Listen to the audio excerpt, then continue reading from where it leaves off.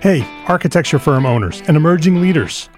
Get ready for unparalleled insight into the development of a world-class architecture firm and a worldwide organization driving the digital transformation of the design and construction industry.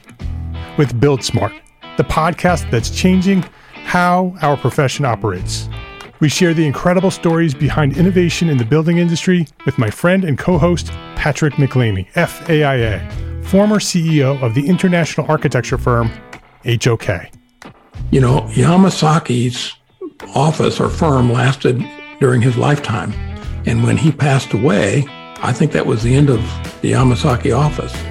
Helmut did not want that. He wanted a firm that would live out and grow beyond the founders. In Season 1, discover the untold stories behind HOK's meteoric rise, from 150 employees in St. Louis to a powerhouse with over 1,900 staff members and 27 offices worldwide. You know, they weren't as polite as the Kojima people. That was just boom. And anytime you have a creditor, whether it's Kojima or the bank, that wants their money, unless you can raise money someplace else, you are out of business. Bankrupt. And hold on tight for Season 2, where Patrick takes us on a new adventure as chairman of Building Smart International, shaping the future of digital transformation in the design, construction, and operation of built assets. Ian Howell, Ken Harold, and I, Ken was my technical representative from HOK. The three of us took a tour of Europe of 5 cities in 5 days. Very busy time. Simply follow the link in the show notes to subscribe to Build Smart now and uncover lessons that will transform you and your architecture firm.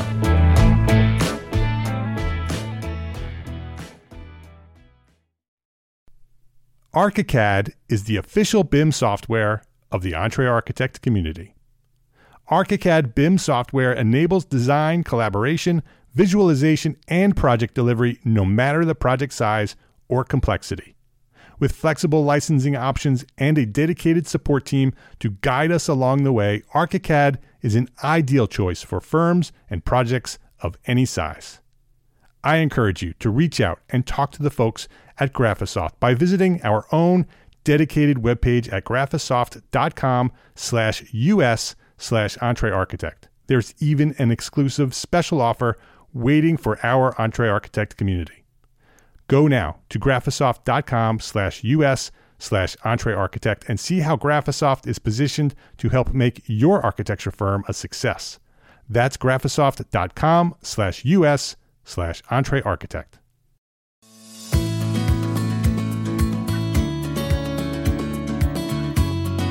My name is Mark R. LePage, and you are listening to EntreArchitect Podcast, where each week I speak with inspiring, passionate people who share their knowledge and expertise, all to help you build a better business as a small firm entrepreneur architect.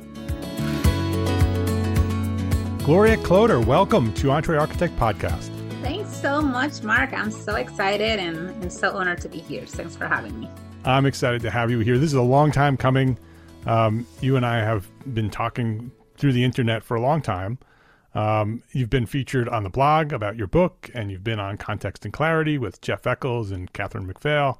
But I wanted you to be here on the podcast because I want to talk about The Architecture of Motherhood, your book. And I want to talk about the subject of Architecture of Motherhood and how professionals and parents, mothers specifically, but parents too, right? Any caregivers can balance that, right? It can balance the two things. I always call it the firm and the family. How do you balance the firm and the family? How do you make that work? And so you wrote a book about it. So I'd love to have that conversation and learn from you.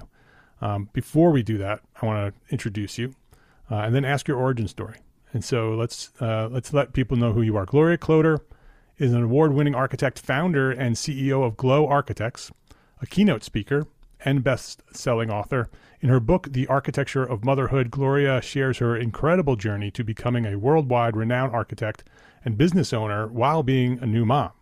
Through this book, the reader can learn how women in any industry can find a balance between their professional life and motherhood without having to compromise either role.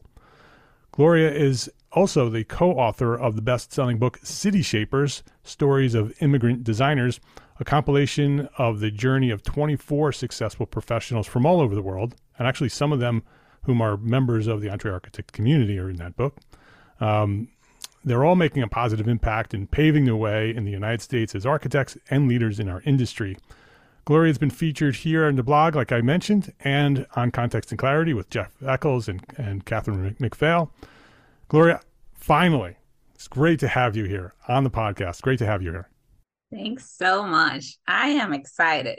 All right, let's learn your origin story. I'd love for you to go back as far as you want to go back and share when you discovered your passion for architecture and maybe what inspired you to become an architect. Who or what inspired you? All right. So I was born in the Dominican Republic, Santo Domingo specifically. I was born and raised there. And I really wasn't one of those kids that always knew what I wanted to be when I grew up. I really didn't have a direct influence on anybody in my family to be an architect. I had an uncle who studied architecture back in the DR, but he immigrated before he finished, and he never really kind of got his license here or anything like it.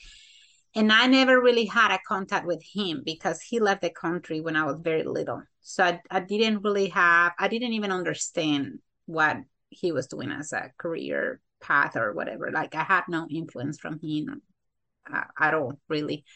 So I grew up just kind of like living each day at a time, I would say. And my parents got divorced when I was 5. So I grew up really pretty much with my mom and my sister, my older sister. And we have a lot of limitations financially due to that divorce. And I think when I was little, now that I look back into, things that I was doing when I was little, I feel that I had a lot of signs of me having talent and skills for architecture and interior design, because I remember playing with my dolls and just kind of like creating furniture with like soap bars. Like I will crave them out and create like furniture. And when I think about it, man, that's really a skill for being just a small kid, doing that. But I never really saw it as like, oh, this is what I'm gonna be doing for a living or whatever. And my mom did saw a little bit of me like in arts and painting and drawing and poetry and things like that. I was very drawn to that type of art in general, but I just didn't know what I wanted to be. And she bought me this headboard for it will fit at the back of my bed, and it had a lot of like slots and kind of little spaces, I would say different sizes. And I remember creating spaces for my dolls that represent like this is the living room and this is the kitchen, because we didn't have like the ability for her to like buy me a real doll house, like with all the little stuff. So I had to kind of like imagine and create them and kind of like make them with my own hands and in my own efforts in a way. So I think that's kind of the thing I can say when I was very little. But I grew up just, I was really a good student. I actually finished high school, when I was 15 years old, which is kind of unique in the DR because the average age is 18. So everybody was at least 2 to 3 years older than me in all of my classes. The reason was because I started school really early, and I was really smart. I don't know what happened when I grew up, but but I was really smart when I was little, and just very, very dedicated to my studies and all that. And what happened, really, how I ended up in architecture is a funny story. So I had a friend, she was my neighbor, and we were really close at that time. And she started architecture school before me because she was older than me, and I was still in high school when she started college.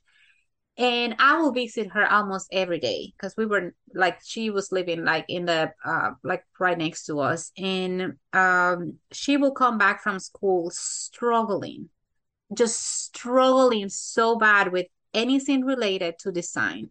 Most of the other classes that are basic that you take, like, that first year about math or philosophy, whatever, Yeah. she was doing great. But anything that was related to design itself, like what you guys call here studio, it was just really hard on her. And I remember when she was coming with those assignments and homework, I was always so fascinated by it. And in my head, I was like solving these problems and saying, oh my gosh, you can do this, you can do that, and blah, blah, blah, blah. And she was always like, oh, this is so stupid. This is so boring. I can't stand it. And this teacher wants me to imagine this concept. Like, what is he talking about? Like, she just didn't Yeah. like it. And I think she was more of a thinker, but like not in the art part. Like, she didn't like the art part of it, I guess. So she ended up switching careers at some point, thankfully early in the process, not too late. And she became a really, really well-known like children's psychiatrist, or Yep. uh, like a Psychiatrist. doctor. Yeah, Yep. very well known right now on it. Or psychologist, I think is the real term. But I, through her experience, I said, oh, maybe this is something I can do. Let's see how it goes. And it was a hard decision because I'm imagine it's the same here, but in the DR is a very expensive career to study. Like, your parents really invest a lot of money on models, materials, and all that, and printing plans and whatever. And my mom was always like, "Are you sure this is what you want to do? This is a very expensive career."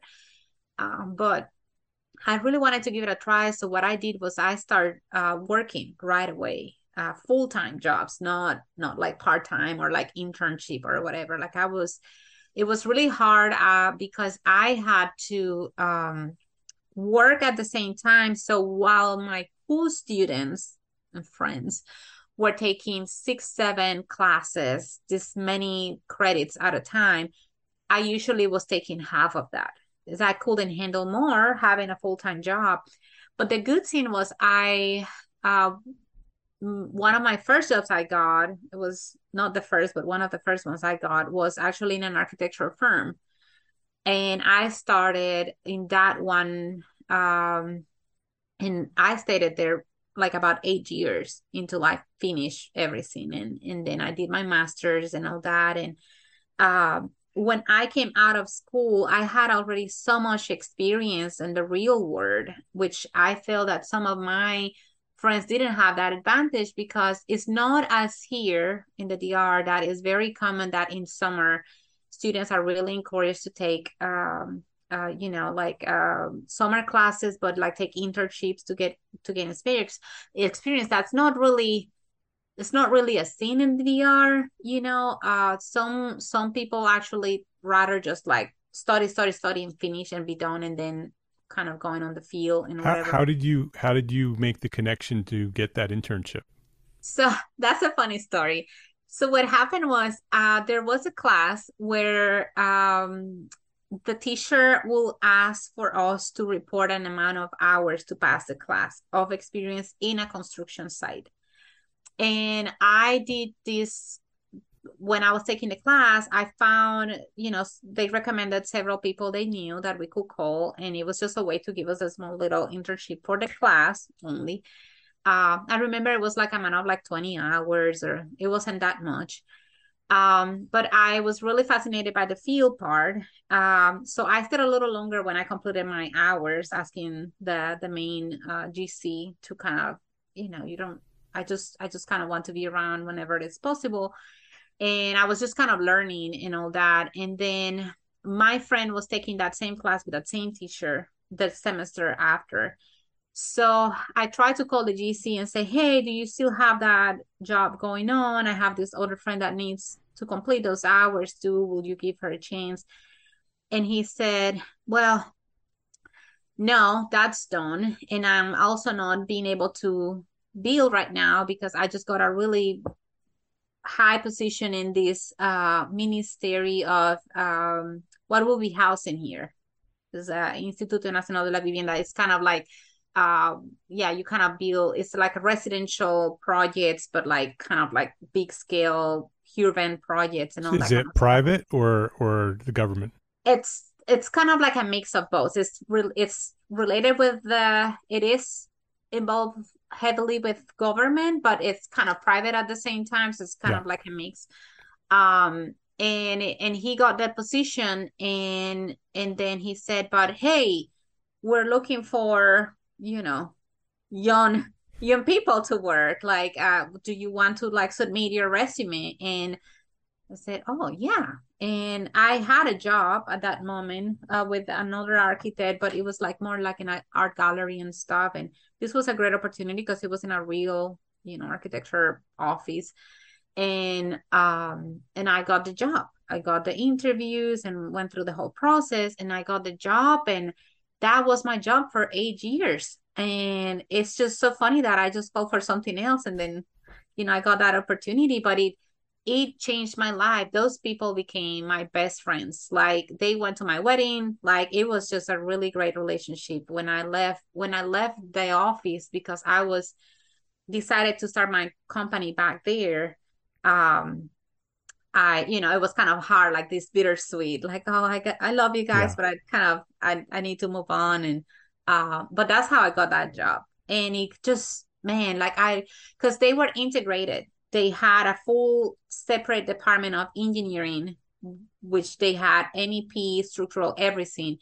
And I remember I could, even with assignments from school, and when I was working on my thesis, I was able to just walk to that department and say, sitting with the structural guy, and say, I don't know how to solve this. Like, how, like, where is, like, where can I find information about this? Like, can you help me out? And it was great. It was like my other little school. So, but again, by the time I graduated, I already had so much experience on my plate that it's insane to think about it.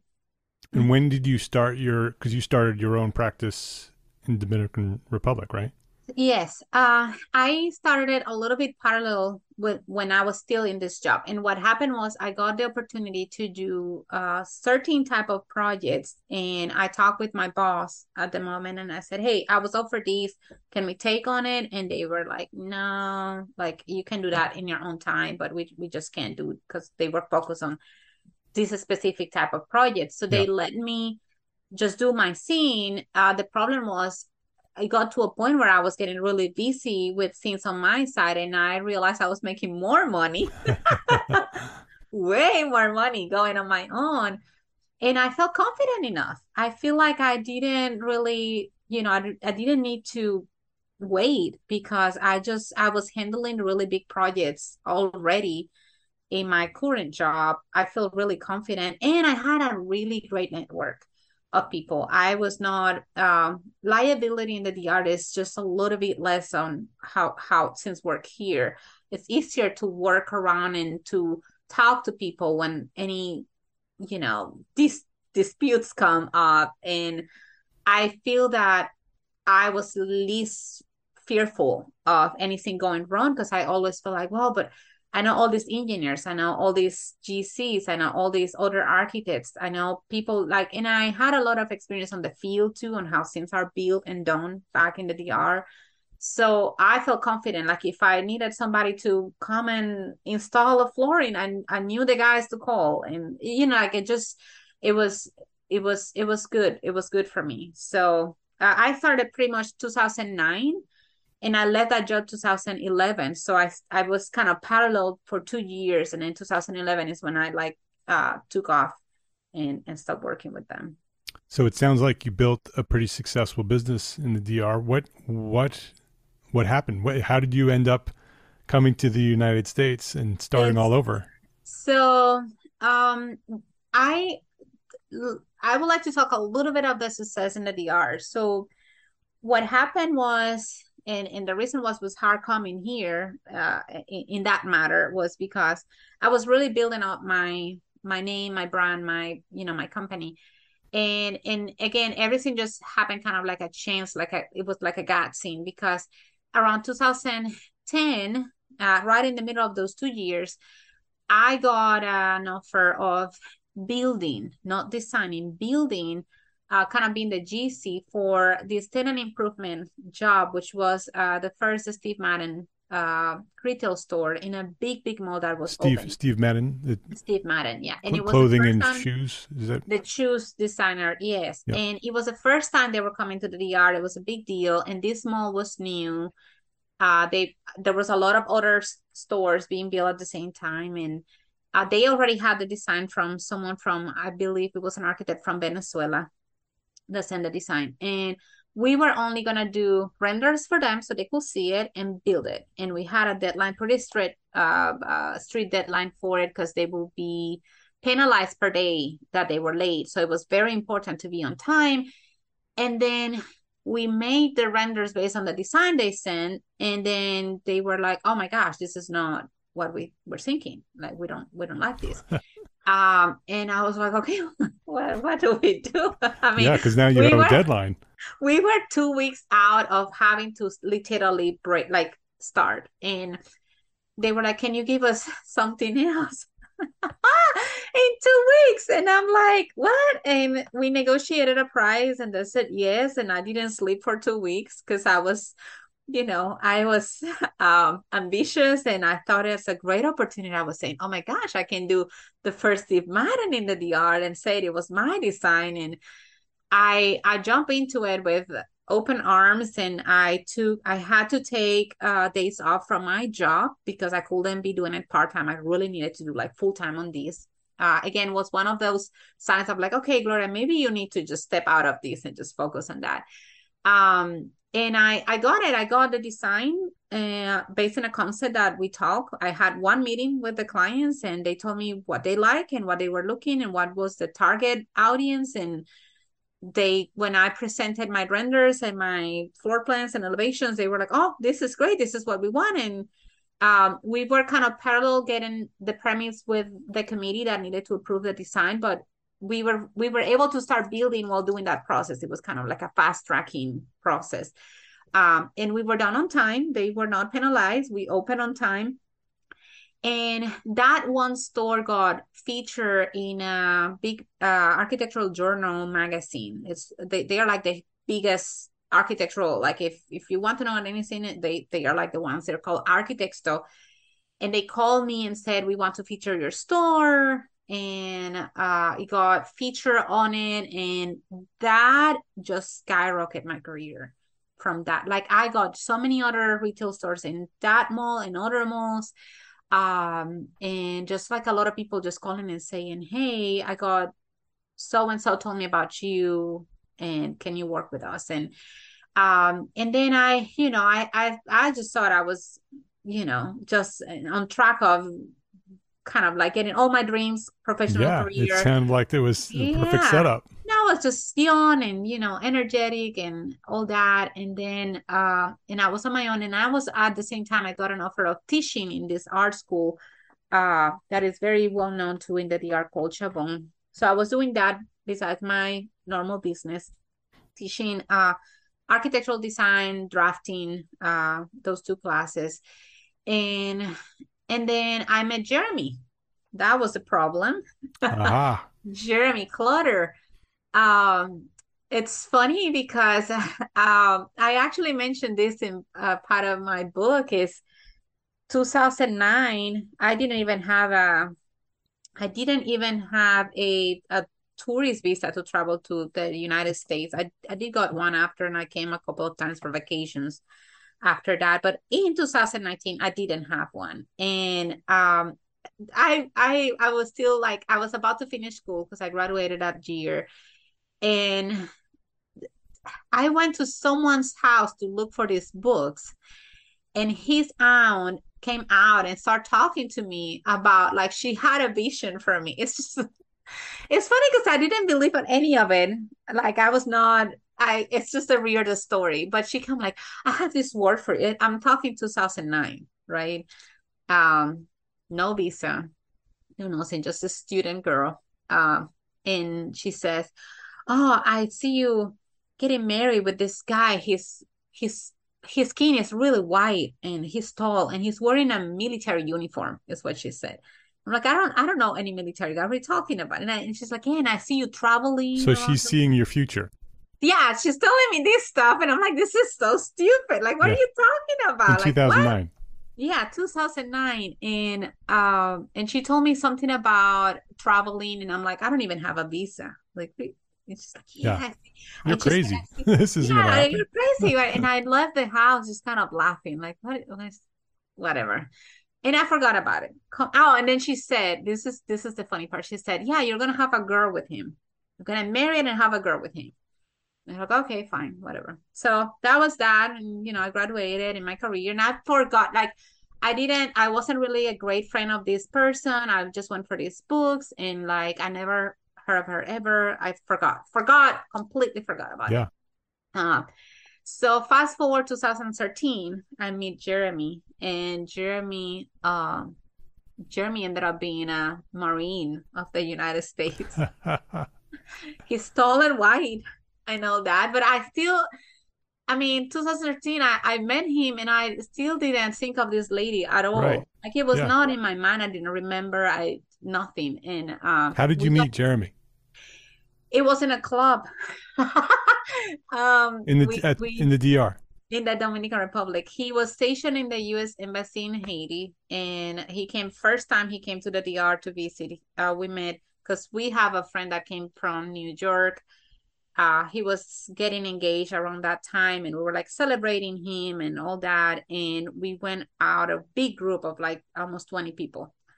And Norman is his name. I always said he's the godfather of our relationship, because usually Dominicans are pretty jealous with their friends. They don't like strangers coming into the group when you're out, but he was all about love, because he was just getting engaged and whatever. And I was coming out of the bathroom, and Norman was waiting for the group in the hallway, and Jeremy was waiting for this other Marine friend in the hallway. And Jeremy looked at me like, whoa. And Norman said, well, she's single, if you want to stay with us, we have this little VIP A area. You can matchmaker. stay with us. Yeah.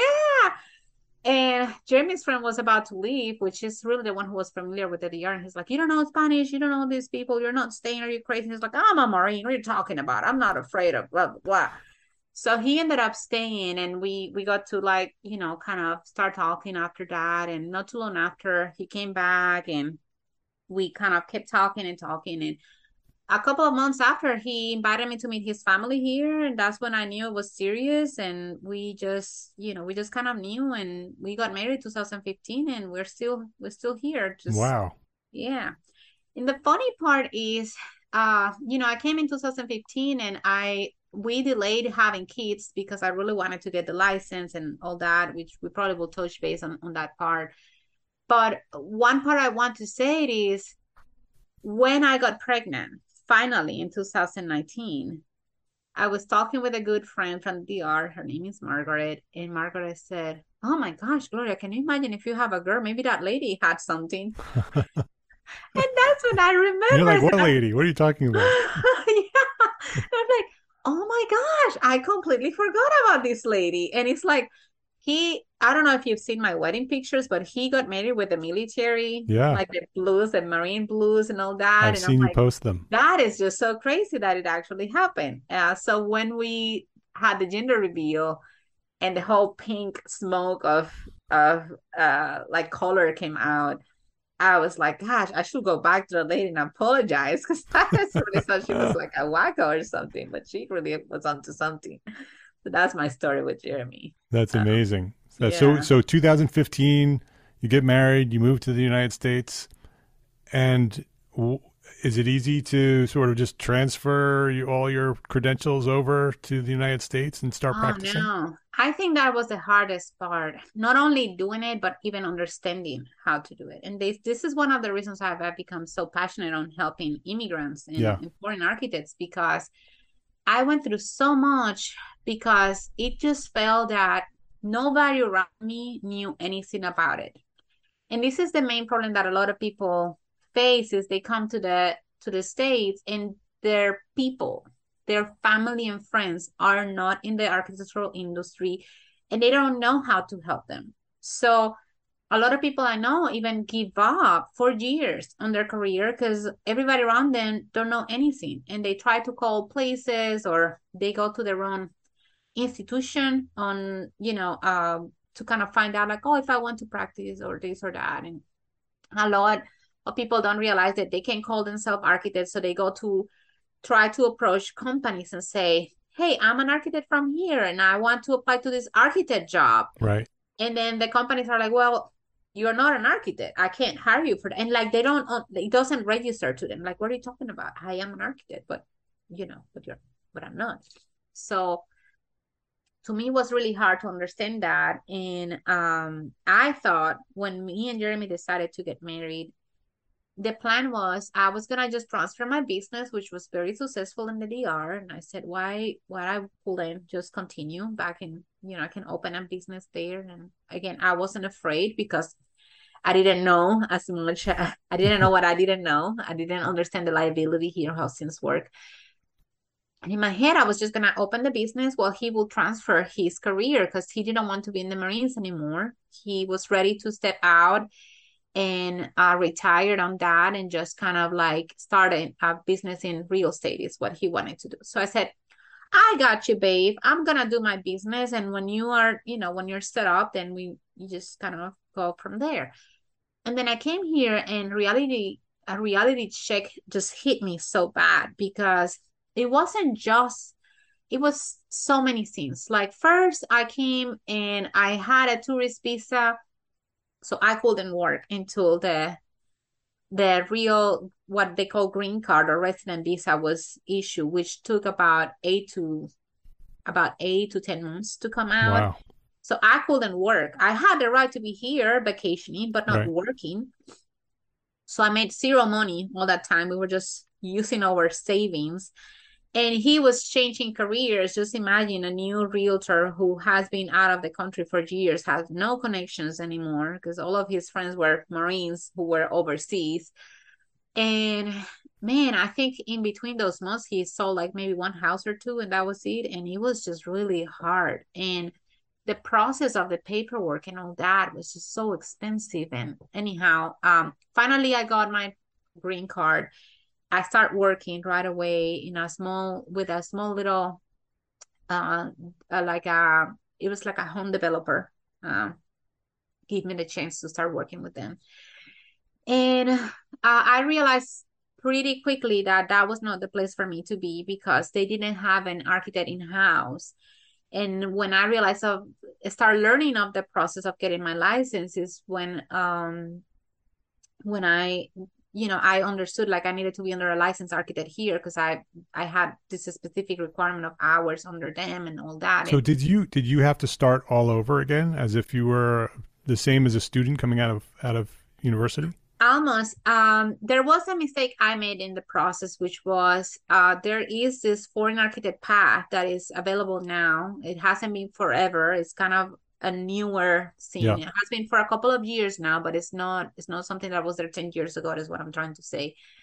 But when I came to the States, it was just starting. And I didn't understand that in that NCARB record tab where it says registrations, what they meant was my license. So I never really put information about it there because I didn't understand what registration means. It's like, oh, you're registering for something. Like I didn't Right. understand what that was. And I was starting the process as the standard pass of like evaluating all my education and da da da da. So And the you started from the evaluation. beginning, but you didn't necessarily have to, just because No, you misunderstood the process. yeah. And I think one of the things that I've learned too is this foreign architect pass is not accepted by every single state in the United States, but like most of the states do accept it. It's only like about five that has certain extra requirements or whatever.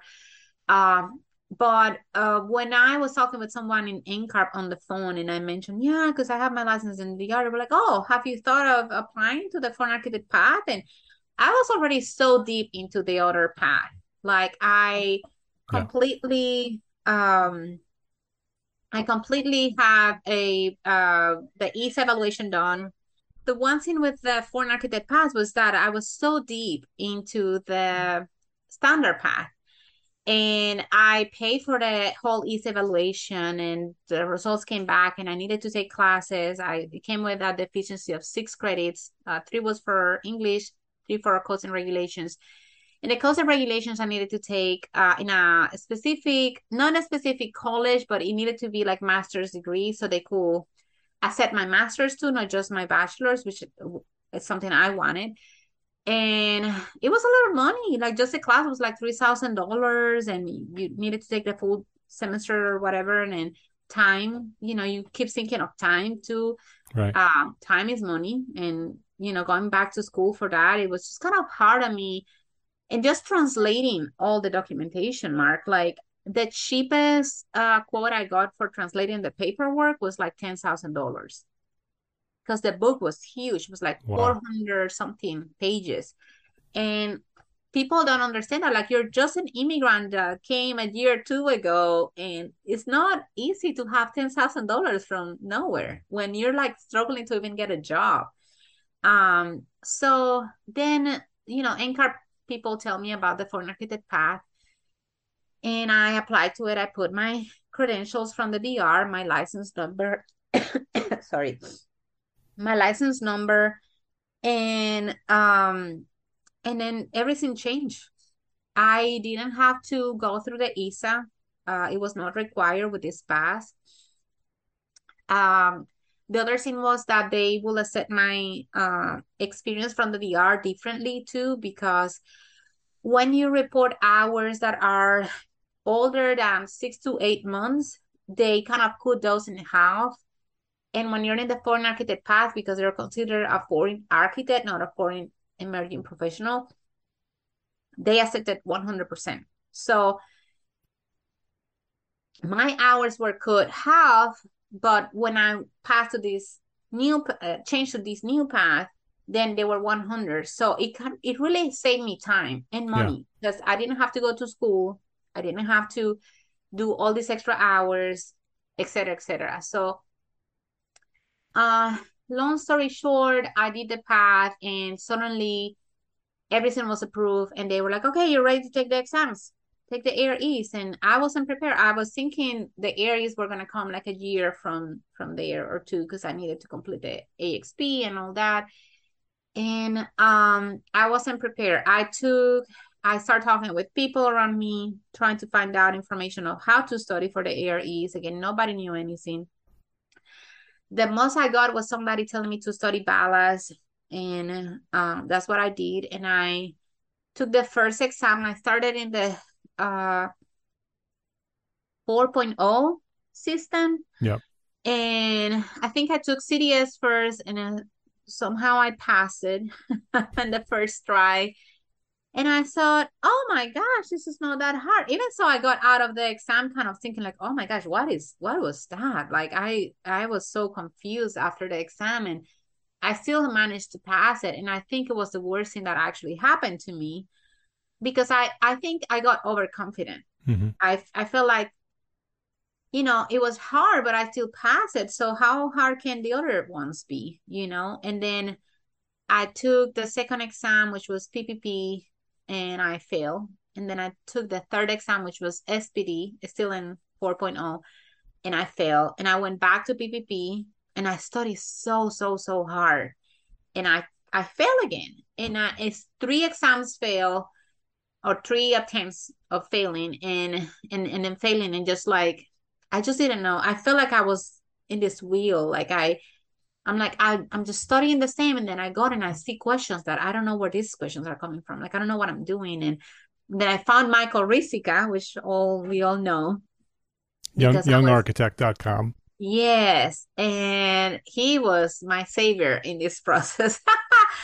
Oh my gosh, I owe so much to him. I remember I called him, or I text him on, I think it was on Instagram, and he's like, I'm about to take this flight, but just call me real quick before we fly out. And I'm like, oh my gosh, this is amazing. And I talked with him for like 10 minutes. He gave me a lot of information about the ARE bootcamp, and I was completely sold. And I started the ARE bootcamp with Young Architect, and it really gave me a lot of a structure and just so much help.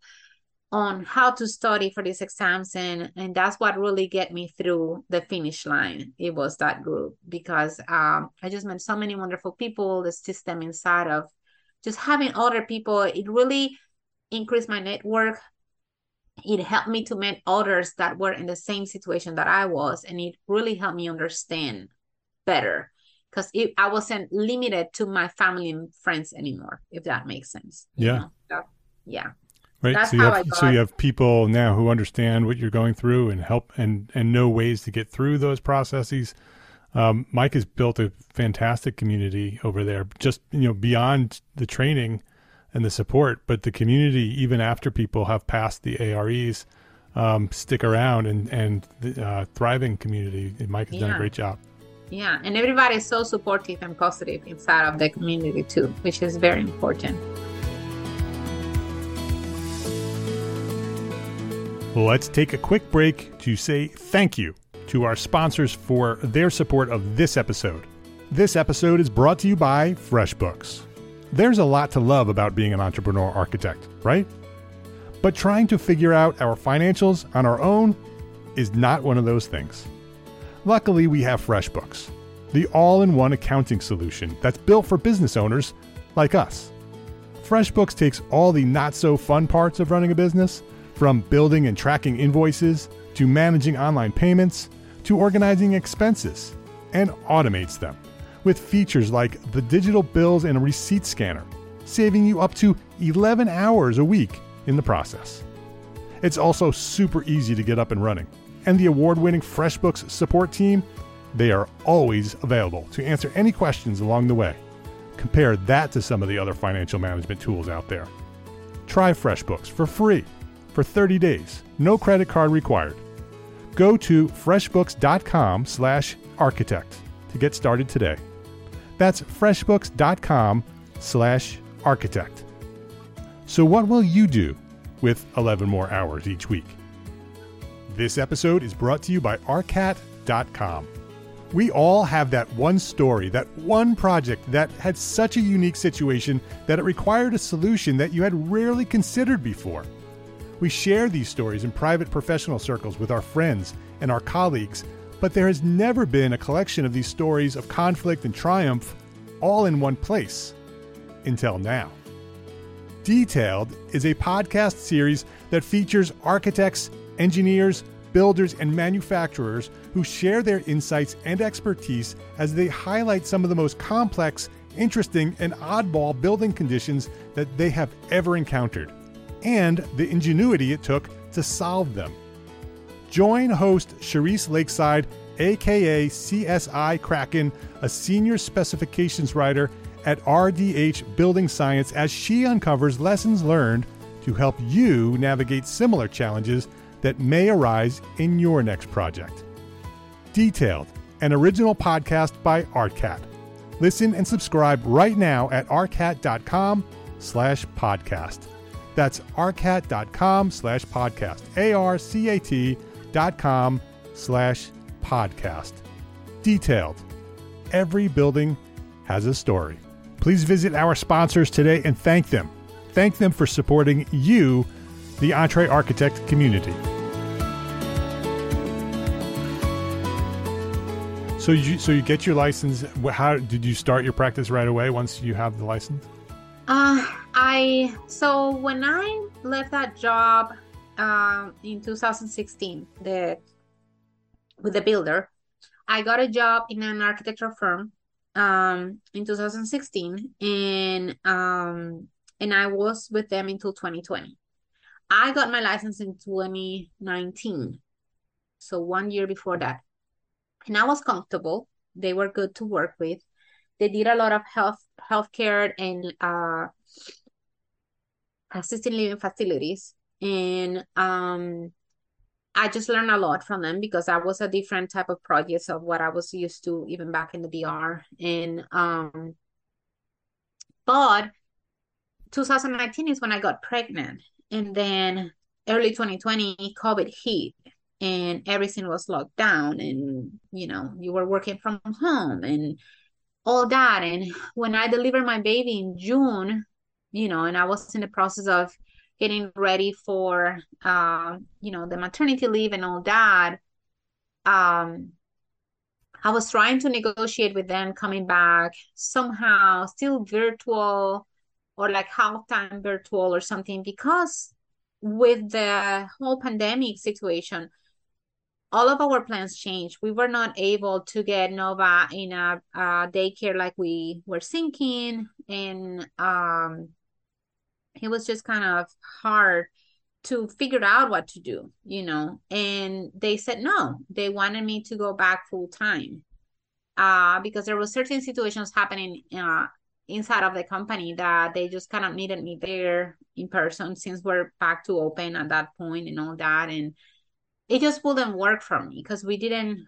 have a good option, at least at the time, with Nova. And Jeremy was the one who sat with me and said, maybe this is the last push you need. Like you have your license already. You've been working for 4 years. I know things are different here. There's a lot of more liability and things to understand when you're opening a business. But would you consider that so you can manage your time and I kind of thought about it a lot because it was scary because he had his own business. So I was like the stable income and he was an entrepreneur, but his business at this point was just really doing so well. Like a lot of things changed between those years because Jeremy switched from just being a realtor agent to being a broker, and he started a brokerage, and then from that brokerage he started another business that is under the same umbrella, that is a property management. And then with the partners that he has with these two businesses, he started a fund where he investors put money. And there's just a lot of different type of businesses working at the same time, and he was being very successful on it. Like he has the brokerage alone is over 100 agents. I don't know where they are right now. The property management, he's managing about like 300, 400 doors. It's just crazy how much the business has grown. And he was like, I know it's nice having the nice insurance and the, from the big company and the stability, but maybe we can pull this off. And one of the things was, I remember there was a young architect conference back in 2019 that we both attend. And one of the presentations, I actually spoke on that one. I made a speaking presentation for it. But one of the presentations that someone else did was saying, what is when you're trying to take a risk, when you're trying to do something new that you're afraid of, and like, how do you approach that? And she said, um, one of the things she does is she kind of asks herself, like, what is the worst? What is the worst that can happen? And if that happens, how would you handle it? And if you can handle it, if you have a plan for the worst scenario, then it's okay. Like you can do this. And when he asked me this based on that conference, right? Because we just went there. It was 2019, and we're talking about around June or so of 2020, a little bit after June. He says, well, what is the worst that can happen? And I said, well, that it doesn't work. And then I feel like so humiliated. And then I have to get another job back. And he's like, well, and how bad it is just having to go back to a job. It's like, you've been doing it for 4 years and it wasn't that bad. And I was like, yeah, I mean, I guess. Yeah. So that was it. I was like, okay, if the worst that can happen is that I have to just go back and get a job, then it's fine. I know now that that's not the worst that can happen. I can get sued and and all that kind of stuff. But I don't think I wasn't really thinking of that. I was more thinking of the failure part, of not being able to pull it off and kind of make it work. And I am very thankful that the business has been actually pretty successful on my terms, and what I was expecting is where we are at, and it's growing, and it's just it hasn't stopped. As soon as I told people, I have a friend that told me, when you she started her business too, but she's an interior designer, and she said, when you start a business here, at least in Tampa, she said, just be ready to tell people that you're gonna be on your own and be prepared for them to throw business at you, because there's so much going on here. It's so much that people are throwing business away because of how much is happening in the market. And she said, just be mentally ready for that. When you tell people you are going on your own, they're gonna send business to you. And that's exactly what happened. Like now that I'm pregnant again, I've been like turning away businesses because I just can't, you know, I just can't take in everything, and I'm kind of getting ready for delivering in December, and I just need to slow down and kind of have a way to manage the workload that we have with the team that we have without me getting overstressed. Yeah. Yeah. So when did the first baby come? She was born in June 15 of 2020. That was Nova. And that was after you started the new firm? No, I Before? started a new firm about 3 to 4 months after she was born. Okay. Because when we were trying to negotiate the maternity leave, during the maternity leave Right. to come back part-time, they said no. And that's when I was like, okay, well, I just need to make what's best for my family and me. And So what was the inspiration for the book? so several things. As I told you, I delayed having kids for a long time, especially because I wanted to get the license first. And I thought, oh, there's no way I can pull this off. While having kids, I need to kind of do it first. It's gonna slow me down. I was very ambitious, and I was just so afraid of not being able to be a successful architect, because I felt I was a successful architect in the DR, and I wanted to be a successful architect here or whatever I am. This is something that, even so I didn't have architecture as my career option when I was little. When I discovered it, I became very passionate about it. I did Yeah. have a lot of passion, hidden passion that I didn't know of inside of me.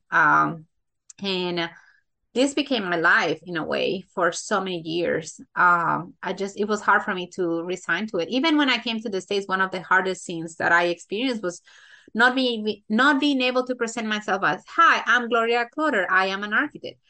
The thought of me not being able to say I am an architect hurt my ego so bad. Yeah. And it just like you have to think about of this might happen to a lot of people, but it had a very deep meaning to me calling myself an architect, because if you think about in my situation, this is something I work very hard for it. We all work very hard for it. This is not an easy career in no meaning for anybody.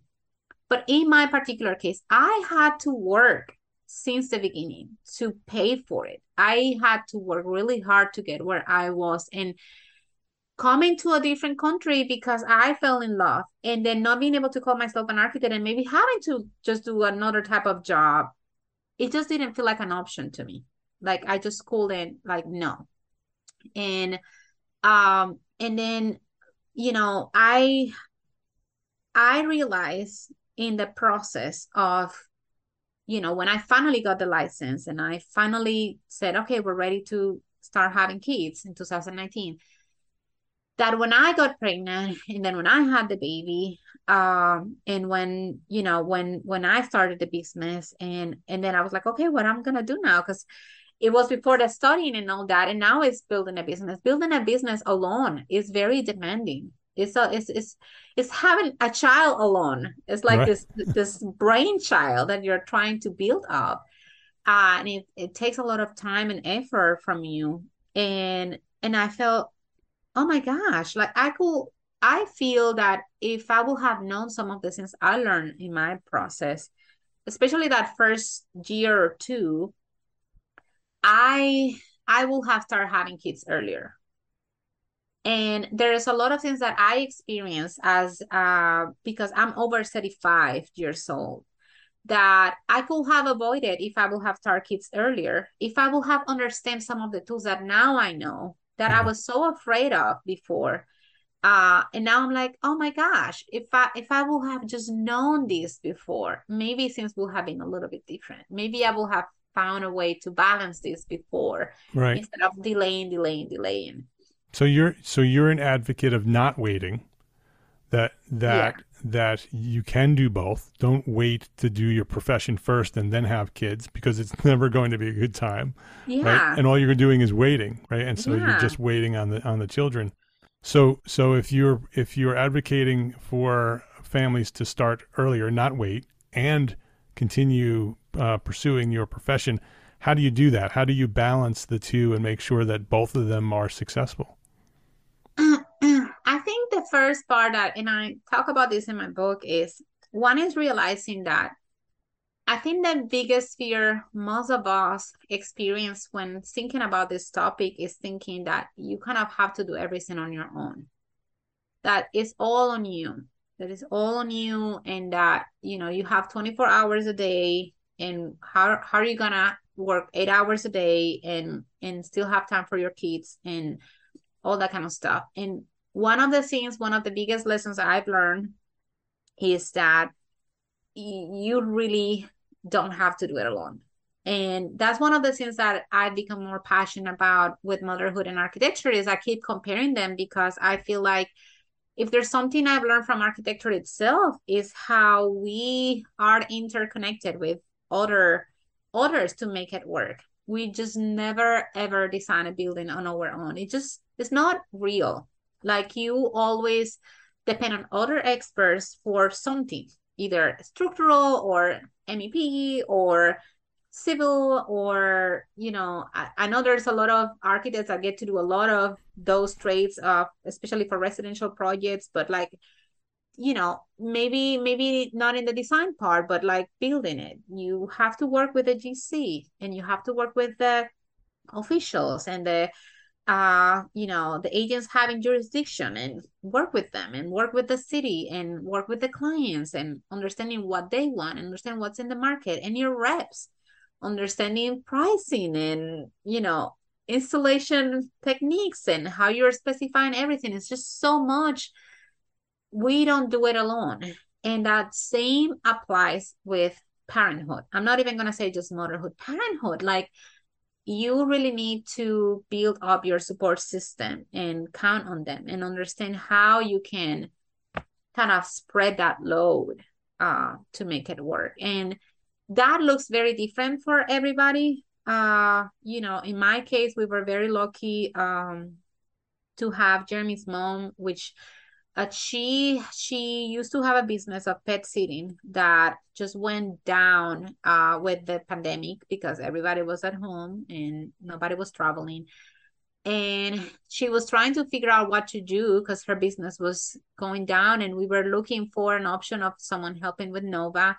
And we said, well, what about if we pay you to watch your granddaughter? And she was like, oh yeah, I can do that. Bonus. Yeah, and it worked, because it was hard to get, again, on those days was just hard to get into a daycare, which is the option that a lot of people take, which there's nothing wrong with it. It just was more economical and more personal. And with everything going on, we just felt like it was better to just have Nova at home on those days, because daycare kids just get sick in normal times. So it was more scary to have her in a daycare at that time, to kind of making the decision of having her around other kids. But that worked for us. But we have different options. It's not just her, how we make it work. Um, but I feel like building your support system is the first step. Understanding who around you, or what systems, what institutions you can count on to make it work. Starting from there is the first step. Like, okay, who's gonna do what? Do you have a couple that supports you? Are you a single parent? Like, do you have family that can intervene? Do you have, again, institutions pay for that care? Are you maybe able to um negotiate the timing part? That's something I've been seeing lately a lot, which I don't think it was so much an option years ago, but I think that's one thing that um came out from the pandemic. I will say that a lot of firms have been a little bit more open to be like part-time, Yes. virtual part-time I in think person. they really need to adjust, because that's the expectation now. A lot of people are demanding that coming out of the pandemic, that we have that flexibility and freedom to be able to have that balance, and Yeah. the firms that don't do that are going to suffer, and the firms that do are going to thrive. And so And a it's lot a of reality that I feel, especially mothers, I would say more mothers than fathers in general suffer, especially in the past. Because when I was, doing research for this book, one of the things I did, I start asking other women architects, like, what was your biggest challenge? In like, what do you feel that was one of the things that maybe slow you down at some point, or like things that may have affect your career path in at some point, maybe not all the time, but at some point. And a lot of came back with it was related somehow to motherhood, because when they got pregnant, and some of them had to either just like step out of the career entirely for a while and then come back, and then they were already kind of behind and kind of not up to date with what's going on, and relearning programs and whatever. And some of them had felt like this guiltiness of like, well, I just stayed all the time at work, and then I wasn't really that much for, like, I missed so much from the kids, because when they were in this one scene, I couldn't step out of work to attend to this one scene. And so those conversations from before me even starting motherhood and after me with doing research, I realized that the situation before, especially some years ago, was very different, and I'm talking about maybe 10 years ago or something, but things are changing for the better. And I think a lot of people are pushing towards this better balance yes. between life and your personal life and professional life. And I think us as parents, this applies to both, need to really take advantage of it, because we get so immersed in our careers that not only with parenthood alone, just life, just being present for your family and yourself, even if you don't have kids, just spending time with yourself and the things you want to do, and traveling and doing all their stuff is important. So I think that was one of the biggest things, was uh you know understanding that you're not alone, and that you need to build up that, like, grow your support system is my first, I will say, statement. You need to grow Yeah. that support system, and understand who they are and how you're going to use them, and kind of go from there. What's the next step? What do we, once you have that support system and you find a firm that has that flexibility, because that's something that makes the whole thing easier, to have a firm that sort of understands that this is something you're trying to achieve. What's the next step?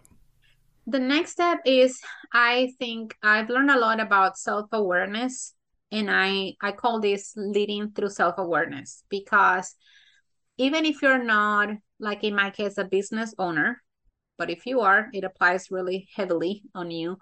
But even if you're not, just as a parent, you're a leader. And just even if you're not a parent, like most of us, we are all leaders somehow, somewhere, to somebody.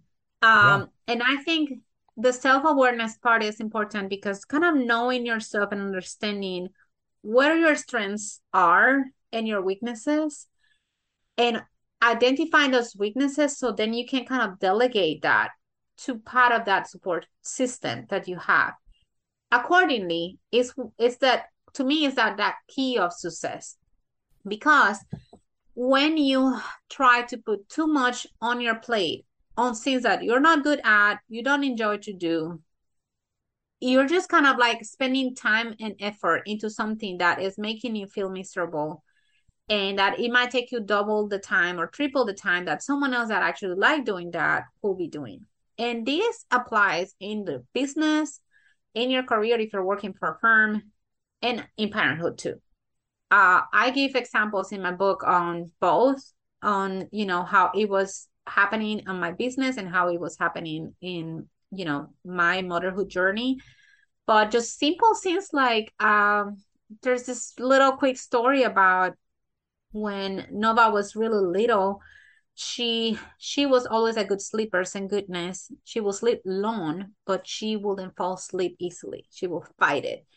And she needed help. She needed to be rocked, and just kind of like do the whole scene of like soothing her so she will fall asleep. And I felt that I was really good at it during the day, those first 3 months where I was like fully focused on her and trying to figure out how to start a business and all that.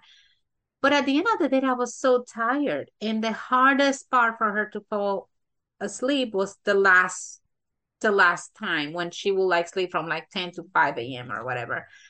And I was destroyed physically and mentally. I was just tired. I couldn't do it. And I feel like I wanted her to fall asleep fast because I needed to rest, and it wasn't working. And the whole self-awareness to me at that point, which is this very simple example. I'm just bringing this up because it's a very simple example.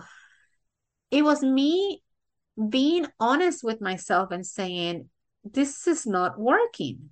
I need help. And I turned to one of my key pieces of my support system, which is my husband. And I said, I need you to be the one putting her down until she falls asleep easier at this time of the day, because it's not working for me. I'm getting impatient. It's draining me out and I'm tired. And he was way more patient than me. His strength was way better in that part than me at that time of the day. Because I was taking care of her all day. But he will come, from work and just like, oh, this is my time with my baby. And he will rock her for like 10, 15 minutes if it was needed. But 10, 15 minutes for me was like 3 hours because I was drained and tired. You Yeah. know what I'm saying?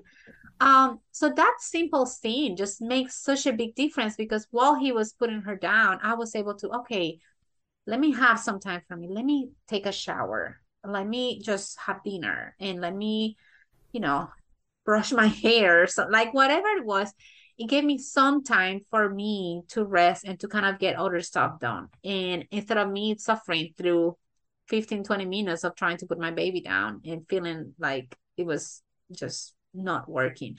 That's just a simple example, but that applies to business too. You know how many things I am awful in my business. I have a small business and we wear many hats, this. Um, but I am so bad at like, admin stuff. I just hate doing all the paperwork. There's so much. If it was for me, I will never get paid because I'm awful at, collecting money, things like that. And there was that part of the business that needed to be handled somehow, which I had to do initially because I didn't have anybody and I was just trying to figure things out. But again, the self-awareness part, at some point I sat with Jeremy and I said, this is the part when I'm thriving, and this is the part that I'm really struggling. And don't get me wrong, there's nothing wrong with really trying and trying until you master something that you're not good at. If this is something that you feel passionate about, you want to do, and you just want to do it, you just enjoy doing it, even if you're not good at it, practice make perfect, right? I'm fine with that. What I am not fine with is if what you're doing is making you feel miserable. Yes. You might be even good at it. And if you don't like it, you don't want to do it, then you need to find someone else to do it. Find ways to delegate that. And the best way to get to that point, to me, is with a self-awareness, is understanding that strength and that weakness and delegating your weaknesses to those who have a strength on that part and can make it faster and better and enjoy it while they do it. Yeah. So have a support system, number one. Be self-aware, sort of look at your life and look at your support team and understand where your weaknesses are, where your strengths are. And leading through that self-awareness. Yeah. And delegate, right. And do the things that you're good at and that you like, and find someone else to help you on both sides, professional side and the parenting side, to be able to help you do the things that are not your strength. Yeah. Have you ever heard that real estate saying of like, what's the most important scene? Location, location, location, right? I have it for motherhood and architecture is delegate, delegate, delegate, because we do need to do that. We have to. There's no way we can do this alone. Yeah. Do you have a final step? Any final thoughts on the next step? I have two. actually. I think one of the things that I learned, this is these two first steps, growing your support system and leading through self-awareness are kind of like the main two ones. But then there's this part of that personal care and kind of like going inward in the process. I will say the third step is kind of organizing your chaos is how I call it. It's because I feel like sometimes we can take too much, even if we're leading. We can start saying yes to too many things. I think uh, that part of the organization becomes kind of like a way to find ways to structure yourself to be realistic about the time you really have available, the time you can give. I am a strong advocate for mentorship and helping others. And I have my business, I have my baby, my family, and all my commitments, and I still mentor. I still get time to still give out of to the community, right? But that comes with a price of organizing myself and in prioritizing what is really important. What are the things that, anything that will affect my baby's schedule or like commitments I have with work, I try to shift away or play around with the time. And I think I talk a lot about that in the book on organizing chaos because initially I wasn't doing that. I was all over the place. I was taking too much in and it affected me. It affected my hormones. It affected my ability to even, we're trying for a second baby and it wasn't happening. And then it was something related with my hormones and I got pregnant and I lost that first baby and I got pregnant again and I have another loss. I have two losses in the process before this one actually stick around. And the main thing that changed in that process was me understanding that I wasn't being organized, that I wasn't really, spending time for myself and understanding that I was still an individual that needed to be taken care of. And nobody can take care of myself but myself. And I was forgetting that besides being an architect and a mother, I'm a woman, a person with needs and feelings, individual things that I still wanted for myself that is not related to motherhood. It's not related to architecture. It's not related to being a leader and a mentor. It's Gloria Clutter. And I start being very strict with myself in certain scenes. And I share those tips in my book on how my daily routine looks like. One of the things that I learned the most in this, and this is a tip for any mother out there and even dads too, the main thing to me that have changed tremendously my schedule is being very respectful on the time I'm going down to bed, because most of the time we tend to work late. We like to do that when we're business owners. We like to do that. But I've learned that anything that I haven't done after a certain time of the day, it can totally wait. We always feel that anything needs to be done by yesterday. And I've learned that other people's urgency is not my urgency. It's not. And we put so much pressure on us that, it needs to, and I just talk to people. I was trying to do this and it's going to be done tomorrow. I said I was going to send it by 5, but I will send it tomorrow by 10 and we all will survive. And I try to dedicate time for myself at night.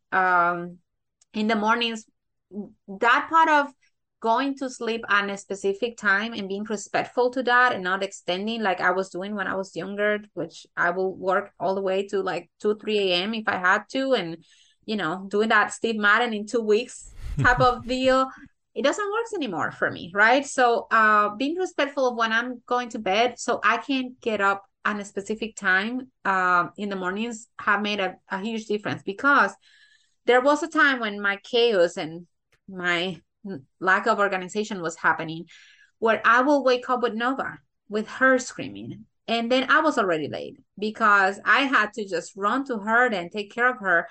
there was no time for me. There was no time for anything else. There was no time for planning the date or getting ready for things. And I've learned that if I am able to wake up an hour or two before her and I get to do my devotional, read the Bible, do some exercise, sit and talk, read through my to-do list of what I need to do that day, take some tea or coffee, whatever it is, like whatever it is, it's time for me. And I get a shower and I get makeup and I do my hair and I feel pretty, ready, and then she wakes up and then, breakfast is ready, everything is good. But if I woke up with her because I went to sleep at 1 a.m., there's no way. It's already a cycle of being Right. late and just so organizing that chaos is important. And I share a lot of tips on that and how to be productive, how procrastination affects you during the day, how avoid all those, things. And I talk a lot about that. And the last one, because I told you I had 2 steps, Yeah. was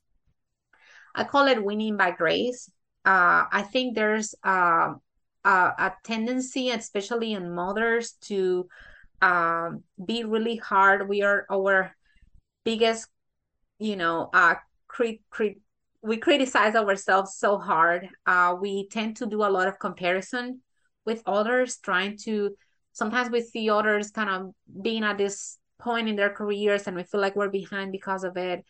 Sometimes we see other mothers with their kids being whatever they are and feeling like, oh, maybe ours is behind. Maybe where I would like to be in my career path will be here or finishing these exams already and I'm here. And I think it's a mental game. It's a constant mental game where you need to give yourself grace because one of the things I repeat myself a lot in the book is your definition of success is unique. The definition of success by others is not what applies to you. My definition of success is my definition of success. And if I get to achieve that, is what makes me feel happy, is what makes me feel complete. There's a lot of people that can tell you in the process of everything you might be planning for yourself that you can. And I always said, other people's limitations shouldn't limit you because most of the people come from a place of their own first fears and their own limitations based on what they know and what they think they can do.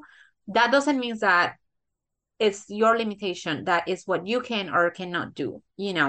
So I think being just graceful with yourself, understanding that your path is different, that if you decide that something that is acceptable for you is being able to spend time with your kid from 7 a.m. to 9 a.m. when you start work, and then you get home around 4 or 5, and then from there you close everything and you're with your kid until 8 p.m. when you put it down. And those are the hours that you are comfortable with your kid. That is success to me. And if that is something that makes you feel that you are not giving enough, then find a way to say, you know what, I'm leaving work at 3. Can you give me these 2 hours? And when I put my kid down, I'm going to then work 2 hours after that. Make it work. Talk to people. And if people are not giving you the flexibility, either start a business or change practices. Find that support system because your job and the firm you're working for is part of that support system. It's not just the daycare. It's not just the family that will take care of the baby or whoever is helping you in your career path, mentors that you may have and all that kind of stuff. It's also whoever is your supervisor, your boss, your firm owner. Is part of your support system. They need to support you. And if they don't, you need to find a place that will support you. So those are kind of my tips. If you read them, they form the word glow. So that's where the architecture firm comes from. Yes. GLOW.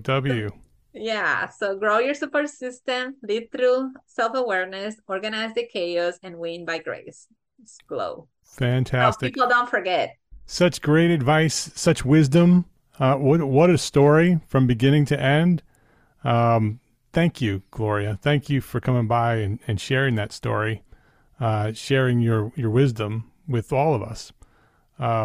It is valuable and important, and so many suggestions on how we need to make decisions, right? It's something that we have to make a choice, right? We have to decide certain things for these things to happen. So thank you for coming by.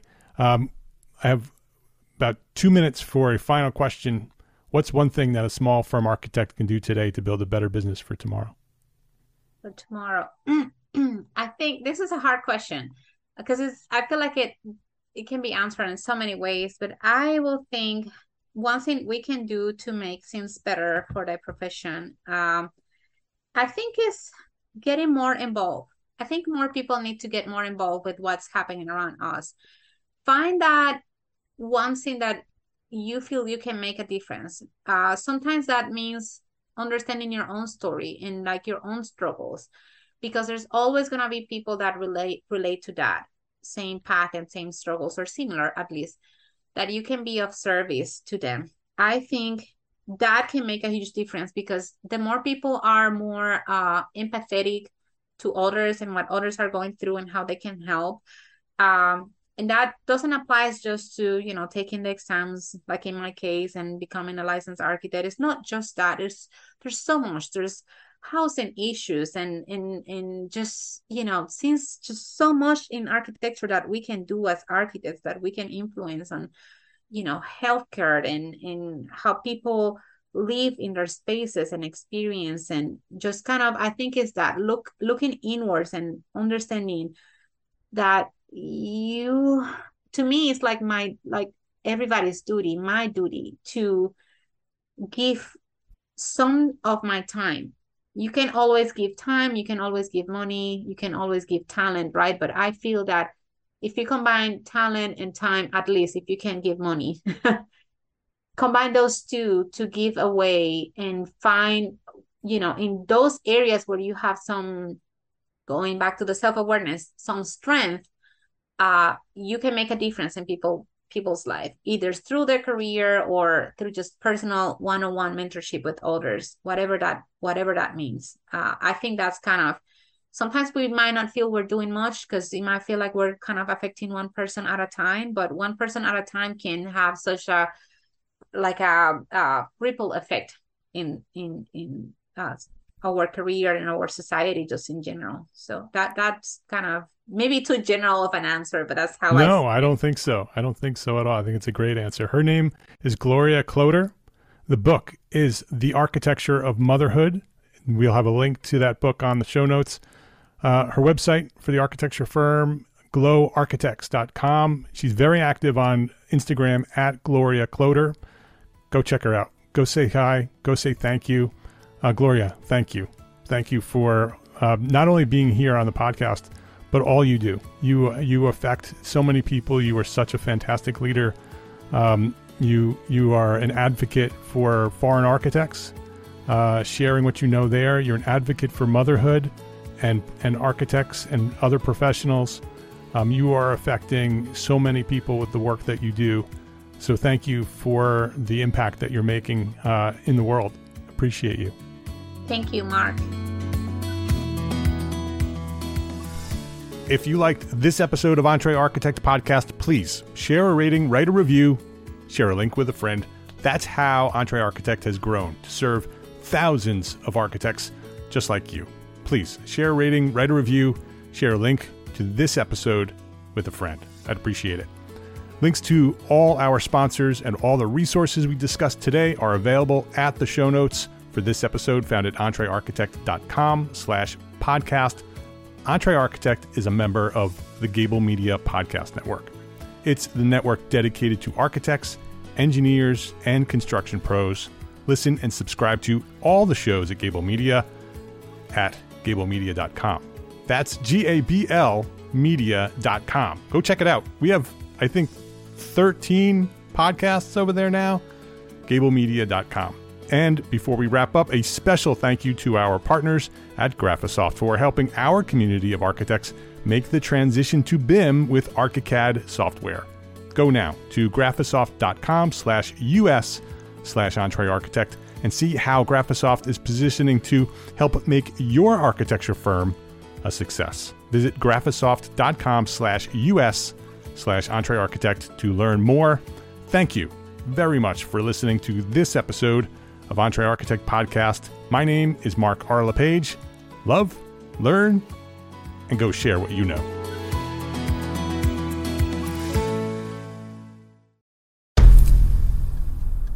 I've mentioned it to my family, but in terms of telling people like, oh yeah, we're doing this, I'm looking for projects, you got anything? I'm not there yet because it scares the shit out of me. Dreaming of launching your own architecture firm? Well, buckle up for a wild ride with Emerging, the podcast that shares what it's really like to start an architecture firm. Where do we begin? We don't even know what type of business to formalize as. Is it an LLC? Is it an LLP? Like, how are taxes? I mean, the list is astronomical. Season 1 featured founders Jeffrey, Lexi, and Chris, owners of Level Studio Architecture, are your fearless guides on this unfiltered journey from napkin sketches to a thriving studio. One evening, stumbled into one last dive, we sat at the bar and pondered our postgraduate futures. Amidst the conversation, a napkin became the canvas for our aspirations, sketching plans and milestones, sealing our heartfelt commitment and shared dreams. In drawing down dreams on a napkin collectively, that then, you know, in your head, you've rooted like, oh, I'm connected to these people, like long term. The process of starting an architecture practice brims with excitement and challenges, demanding meticulous planning, flawless execution, and unyielding resilience. I kind of hate the term because it's so overly used, but I think everybody knows imposter syndrome. And I think it's so real to this day. I don't know if it's with everybody, but with me, I'm always questioning like, us? Can we do this? Are we ready to do this? Are we prepared? Can we do it? Did we just decide a name? We did it, guys. Oh my One that God. came out of nowhere. Woo! It came out of nowhere. I liked it. I saw it. Ready to turn your aspirations into reality? Follow the link in the show notes to subscribe to Emerging and chart your own path to architectural success.